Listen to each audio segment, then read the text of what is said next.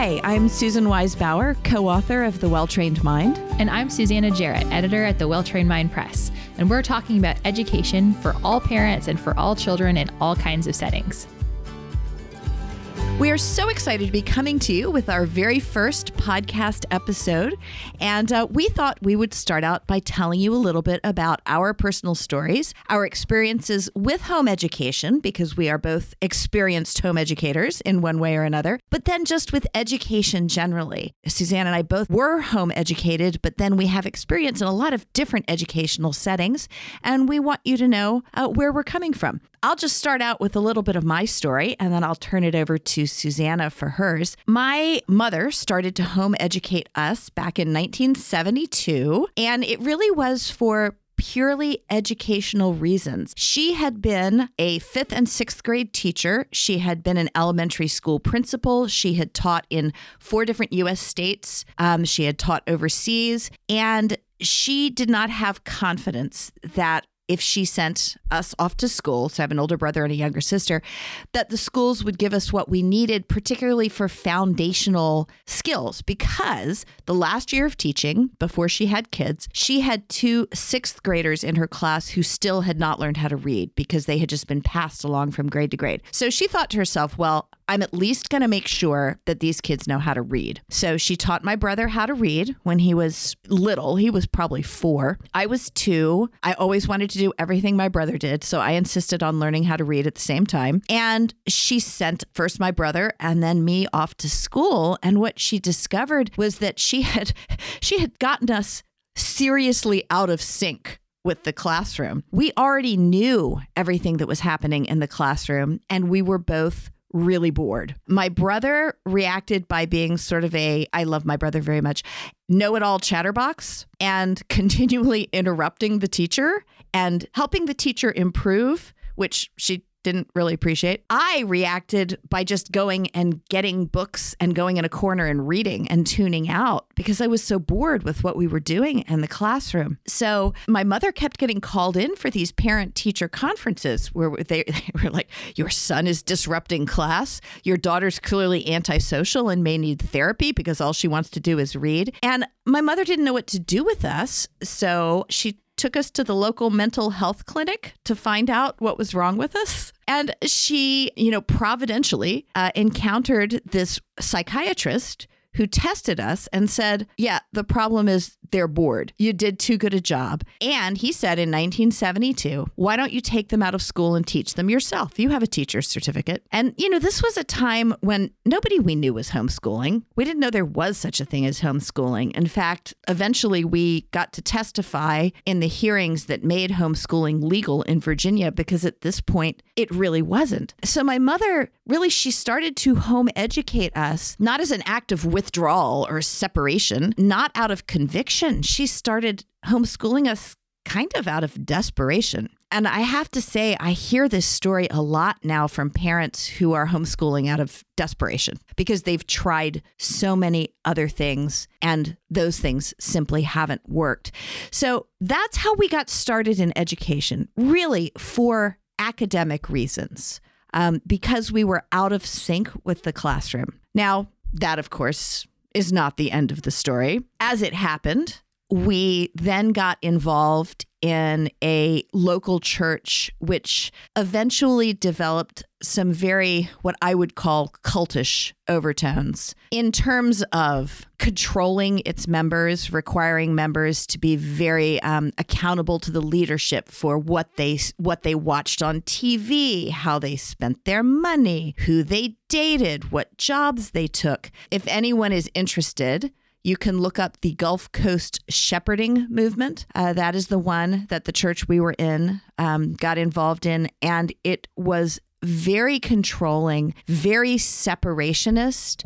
They had a lot of emphasis on raising children to be holy. They used a lot of the materials from Bill Gothard's Institute in Basic Youth Conflicts, which, now as an adult, I look back on that material with a little bit of horror, to be honest, because of how manipulative it was. And when I say manipulative, I mean the emphasis was on making sure children behave in a certain way. making sure that they checked a lot of external boxes. So, we were in this sort of cultish church situation. We were being given by the leadership of this church a lot of educational materials, which were, in my opinion, manipulative and separative and not educationally sound. And then, as it happened, we also lived on a farm, which meant we were in a rural environment without a lot of people around. So when I look back at my homeschooling experience, it's this odd mix of freedom and exploration and delight and the space to do things that I was really interested in and a lack of pressure to do things I didn't really care about. I was fascinated by languages, and so my mother let me spend as much time as I wanted learning Gaelic and Welsh and Hebrew and all of these things just because I was interested in them. My father was a huge opera fan, and he tried us on opera, and we were like, what is happening here? No, thank you. So he got us into light opera, and we all became huge Gilbert and Sullivan fans. And I have to say, I'm still one of the only people my age I know who can sing through an entire Gilbert and Sullivan operetta. And that's something we've passed on to our kids. So that aspect of homeschooling was so wonderful and freeing and delightful to me. And yet at the same time, coming from more of the church side of things, there was this intense emphasis on the world is evil and you must be protected from it. Particularly anything having to do with sex, anything having to do with dating, anything having to do, in my case, with boys, anything having to do with entertainment. We were allowed to read anything we wanted, and I'm pretty sure my mother was not aware of some of the books that I checked out of the Williamsburg Public Library, but anything that had a screen was very, very closely guarded and controlled. And there was this sense of fear that permeated, particularly as I got into high school. Everything that we did in terms of preparing for college, getting ready to go out into what we had been taught was this big bad world that was aimed to corrupt us. So one of the things that I look back on with a little bit of regret is that I went to college not with a sense of this is going to be a time of intellectual exploration, but rather I went into college with this attitude of this will not corrupt me. I will stay pure. I will reject anything that I've been taught is bad. And that's something that, it takes a long time as you grow and mature to work through it. When I finally did get on into graduate school, to my great surprise, I encountered people who were not even Christians, who had a great deal of wisdom and compassion and knowledge to share with me and things that they needed to teach me. So in one way, I feel like my homeschool experience just prepared me for this wonderful adult life where I knew how to enjoy and explore and follow up on what I was interested in. And then on the other hand, gave me a few challenges to overcome in the way that I approached the project of learning. So yeah, in a nutshell, that was my experience with homeschooling. And Susanna, I'm really anxious for you to share yours. I'll just end by saying one of the really transitional times for me was when I did get a PhD and I started teaching at the College of William and Mary in Virginia. And I had freshmen who were good, faithful Christians who had been to public school. And I'm not kidding you.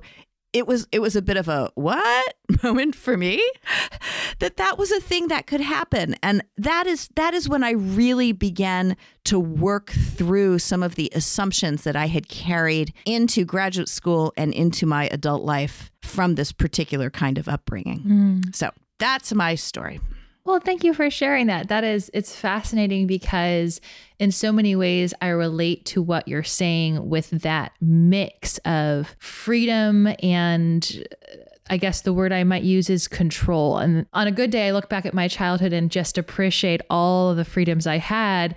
And on other days when I'm not feeling so well or feel like feeling sorry for myself, I think about all of these ways in which I was so controlled. So my story in some ways is similar to yours, but in some ways it's different. My mother was also trained as a teacher, but she and my father were both raised in a Christian group called the Lord's Recovery, which is a group started by a man from China named Witness Lee, and the people in it follow his interpretations of the Bible. They were raised in it from children, and when I was 4, the church wanted to spread from Southern California, where it kind of centered, to other parts of the US and eventually the world.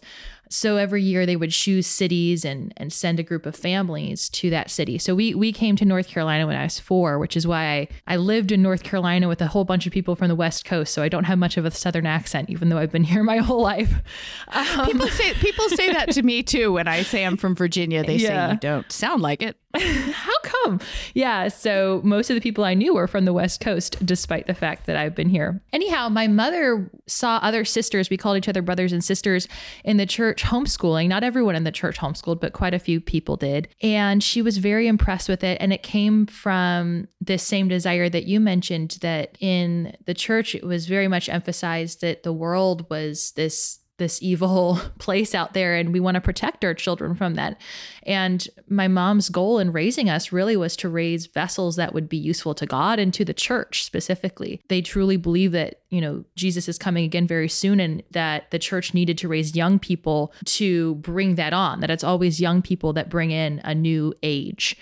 David was young, and all of these other people were young. So we were supposed to be these vessels to bring in the next age, and had to be preserved from the world. My mother had a lot of desire to save us. She was also raised in East LA, so she had dealt with a lot of difficult things growing up in a difficult part of town, and she didn't want us to have to deal with those things. My father was more skeptical. He was an educational idealist. He actually got through public school, college, and didn't feel like he had been educated. He wasn't satisfied with the education he had. So he applied, got into, and went to law school with no interest in practicing law. He just wanted the challenge, and he did it. He got through law school. He might have practiced law for a few years after they got married, but my whole childhood, he never practiced law, but he had that law degree, and he spoke very fondly of his time in law school.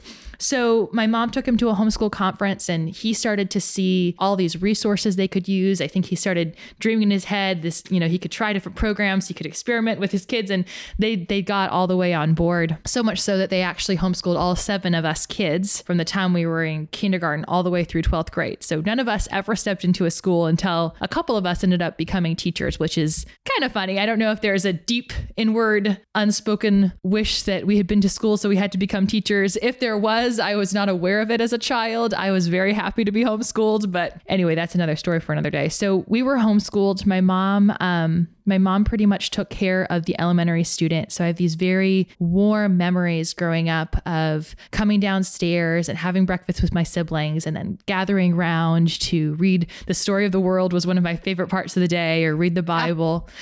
I loved reading the story of the world. Shameless plug there, but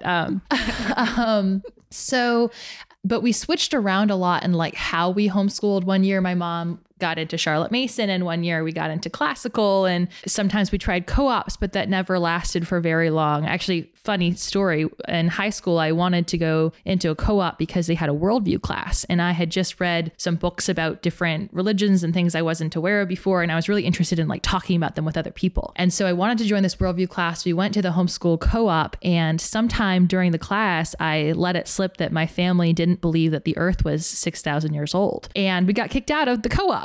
So much for that worldview class.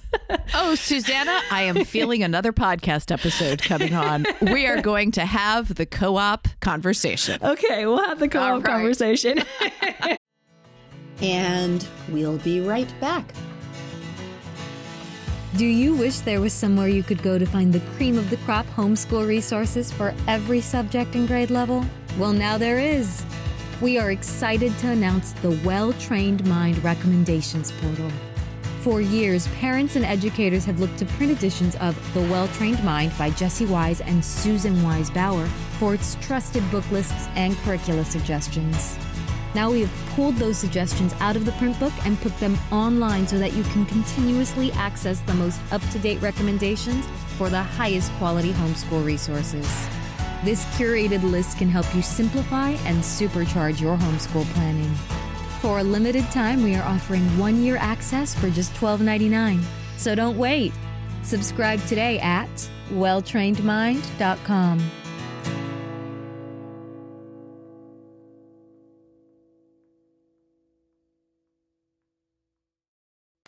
So our community was really just church. We were in church every day and homeschooling at home.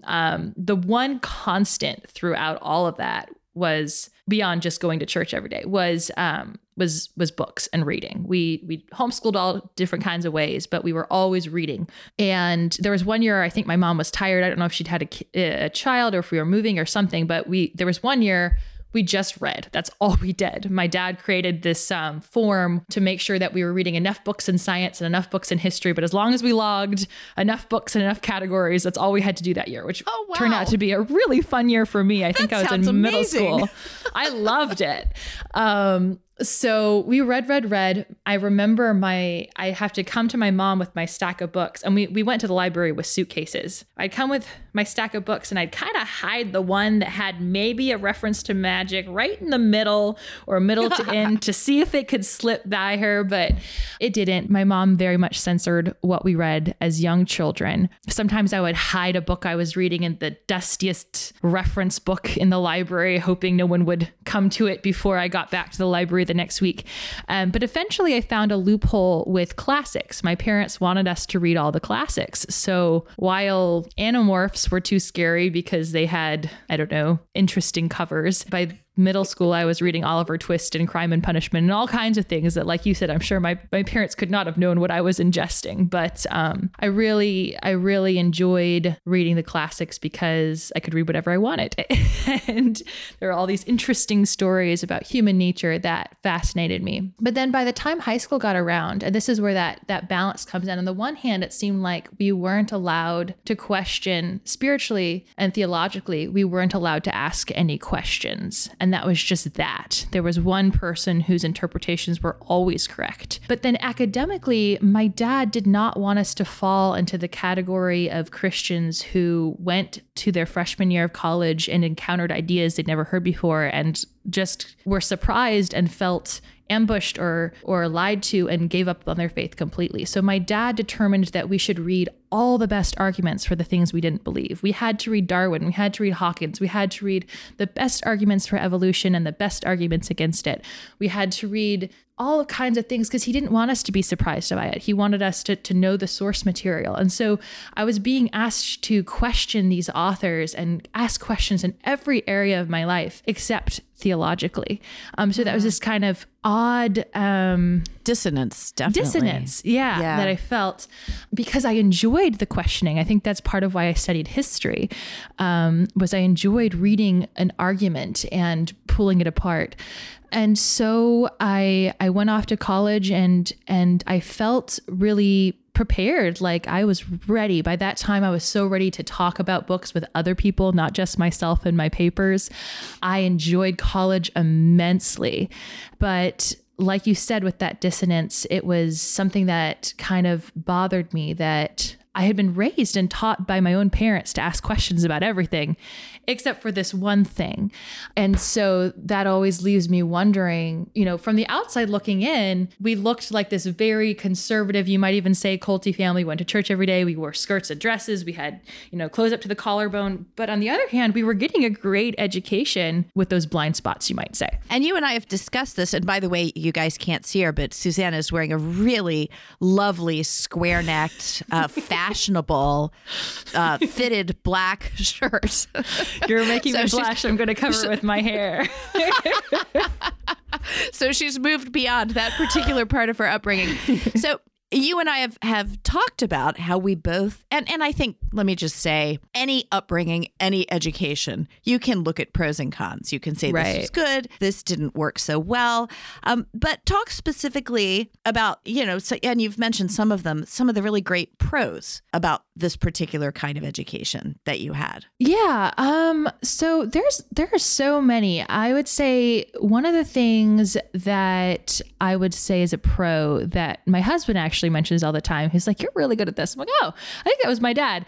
My dad always emphasized goal setting. From the time I was in kindergarten, we started the year with, what do you want for your goals this year? What are your spiritual goals, your physical goals, your academic goals? And then what are the things to do to get there? And so they did that to the extent that by the time we were in high school, we were essentially on our own. Mm-hmm. I met with my dad in high school maybe once every 2 months, and only when I asked for a meeting. Right. So he always talked about first things first, from, making your bed before reading your book or whatever it was. I felt like they did a really good job of emphasizing that. And funnily enough, it was part of this idea that, the world is ending soon and you're part of that and you need to make the most of your time. There was this booklet I read multiple times every year from the time I turned 13 about how, as a Christian, I had to redeem my time and I had to make every year last. I had to get 7 years worth of stuff done every year because that's how valuable my time was as a Christian. And I believed that.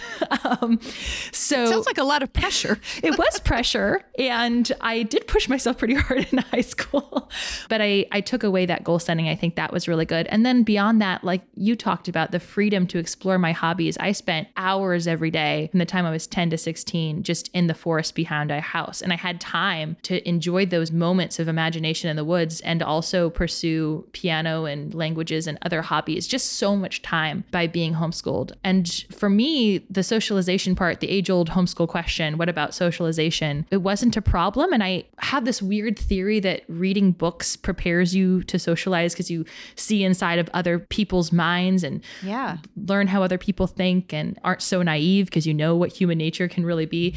But those three things, I felt prepared socially. I felt prepared goal-wise for college. And I had just a wonderful free time exploring the woods. What would you say would be your biggest pros? I mean, I definitely had those same pros in terms of, I had freedom and time to pursue any activity or any field of study I wanted to. There are for me also these pros that they're kind of the absence of negatives, and that I was just me. I didn't have any peer standards to measure myself against. When I look back on being in, particularly as a girl, being in middle school and high school, I never felt criticized. I never felt judged. I never felt held up to a standard that I couldn't meet. I was just me doing my own thing. I wasn't manipulated. I wasn't abused. I wasn't taken advantage of. Mm-hmm. So in that way, that sort of protective aspect of homeschooling was really lovely for me. And I think I could sort of sum this up by saying I came out of my high school years with the mindset that was, if there's something that I want to do, I will figure out how to do it. I'll research it. I'll get resources, and then I'll do it. And we'll see what happens, which is still something I do all the time. I think it's why I've started a number of different businesses. My husband and I talk about this all the time, where he says, wouldn't it be great to try X? And I say, oh, okay, let's do it. And he sort of gets this deer in the headlights look like, wait, that's not how people respond. But that's how I grew up. If I wanted to do something, I just tried it and figured it out on the fly. And I think that's just been the most wonderful preparation for adult life, particularly in the gig economy, that we're now all part of, that I can possibly think of. Now, I guess there are cons to this too, in that I really, particularly when I went into college, I did not have any peer smarts at all, like none. Looking back on it, I'm not sure in the long run how much of a disadvantage that was, but it certainly made college challenging. Not to really know how to navigate group relationships, unspoken expectations, all of these different things that I had just never encountered before. And that definitely stretched to dating and romantic relationships, which for me were pretty much a train wreck because I discovered that the let's try it and see how it works out didn't work so well in that particular setting. I do wish I'd had a little more trial and error when I was younger with dating relationships. I mean, having said that, I've been happily married for 33 years, so something went right. But I think of that transition as one of the more difficult and awkward ones that my education led me into. I did end up with a pretty lousy college degree because my parents' emphasis was on you're going to go somewhere that's safe and is going to teach you orthodoxy as opposed to you're going to go explore the life of the mind. I really do regret that. I always think of my actual undergraduate education as occurring during the first master's degree that I did. So there was like a little bit of a developmental delay of a kind there. And, I did spend, although I don't think this is directly related to homeschooling, I did spend a lot of my adult life trying to recapture that sense of community that I had being in this very cultish church, which, as cultish churches tend to do, it disintegrated in a spectacular fashion, and sort of deprived me of the only community that I had ever known. So I spent a lot of time as an adult trying to either recapture that or refine it or figure out how to cope with it. That could have happened whether or not I had been homeschooled. But I think that because I was homeschooled, the church was the only community I had. And so when that fell apart, there wasn't anything to step in its way. Right. That resonates with me a lot because at a certain point, halfway through college, I also kind of distanced myself from that community. And just like you, it was everyone I knew. And there were so many people that I knew from all over the world, literally. And to leave that was such a high cost that it seemed, at some points, it seemed like just not even worth it to try going out and meeting other people when you had this whole community that were so dear to you. Yeah. So that resonates a lot. That would probably be a big con for me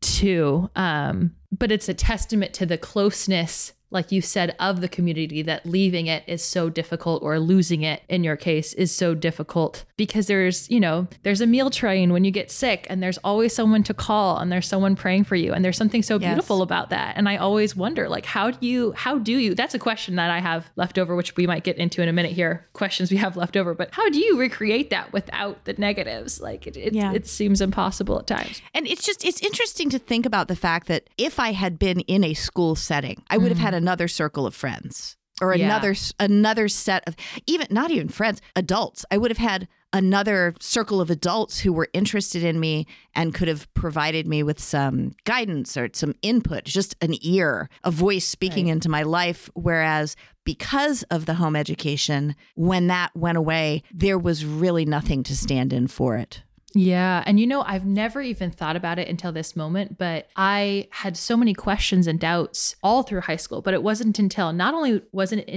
in college that I was able to actually leave, but it wasn't until I was in college and got myself involved in a club of people who I was like-minded. We were the Human Rights Club, and we were any protest, we were there. But they were people who really cared about me. And it was the first time in my life I had other people who cared about me. So that makes a lot of sense, that if I had not been homeschooled, I might have changed directions quite a bit earlier in my life, because you need people. You just can't. No man is an island, as someone famous once said. Someone famous did say that, and it's so very true. Well, talk a little bit about the question that has left you with, the unresolved question, perhaps. The unresolved questions. I think the one for me that I think about a lot, especially becoming a teacher myself, is this idea of education versus indoctrination. As a kid, it almost seems like, in the grammar stage, if you're talking about it from a classical lens, kids almost need something to just accept. Like I was the same politics and religion as my parents, and very much so as an 8-year-old. I really believed what they believed. But then it was almost natural for me as an adolescent to start questioning those things. So I wonder with education, if you almost have to provide students with some ideas about the world, but how do you do that in a way where they're allowed to question, they're allowed to formulate their own identity? How do you educate a child without indoctrinating them with your own ideas? And interestingly enough, you could again, like with my family, looking from the outside in, you might see kids who you think are indoctrinated. They're taught very strong things every day and taken to church every day and sent to intense summer camps every summer and dressed a certain way.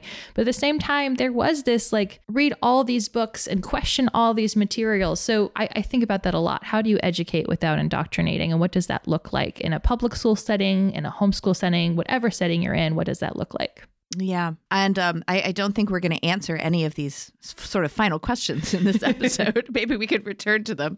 Because, I mean, mine is, to me, is equally unresolved, which is I can look back at my own education and think to myself, I wish that had been different and that had been different and that had been different. And those particular things that I've identified, I tried to address with my own children, who are now 31, 29, 26, and 22. And I don't think I succeeded. I mean, I addressed those particular things. It's sort of an outgrowth of parenting, right? You identify certain things your parents did that you don't want to repeat. Right. And those you avoid. But then you introduce this whole new set of things that your kids will look back on and say, yeah, the one thing I'm not going to do is that. Right. And, so I wonder, there were clearly, I encouraged my kids to go to better schools than the one that I had been to. I feel that I was much less protective of them in ways that I had found stifling. But did that actually result in a better outcome for them? Maybe at some point we'll have to have them on and ask them, or maybe not. That would be great.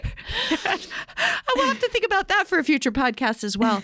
Yeah, that's just one of the unanswered questions in my mind. I will say this. I have absolutely no resentment about my childhood. I can look back on it and say, that was not good without feeling resentment because, that all of that led me to where I am now, and where I am now is good. So I can see that as, threads that are dark instead of light, and I could wish there were less of them, but they're still part of the fabric that makes up who I am. And so I don't, regret is the wrong word. I mean, there are things I regret. I think I'll just stick with resent. I don't resent them.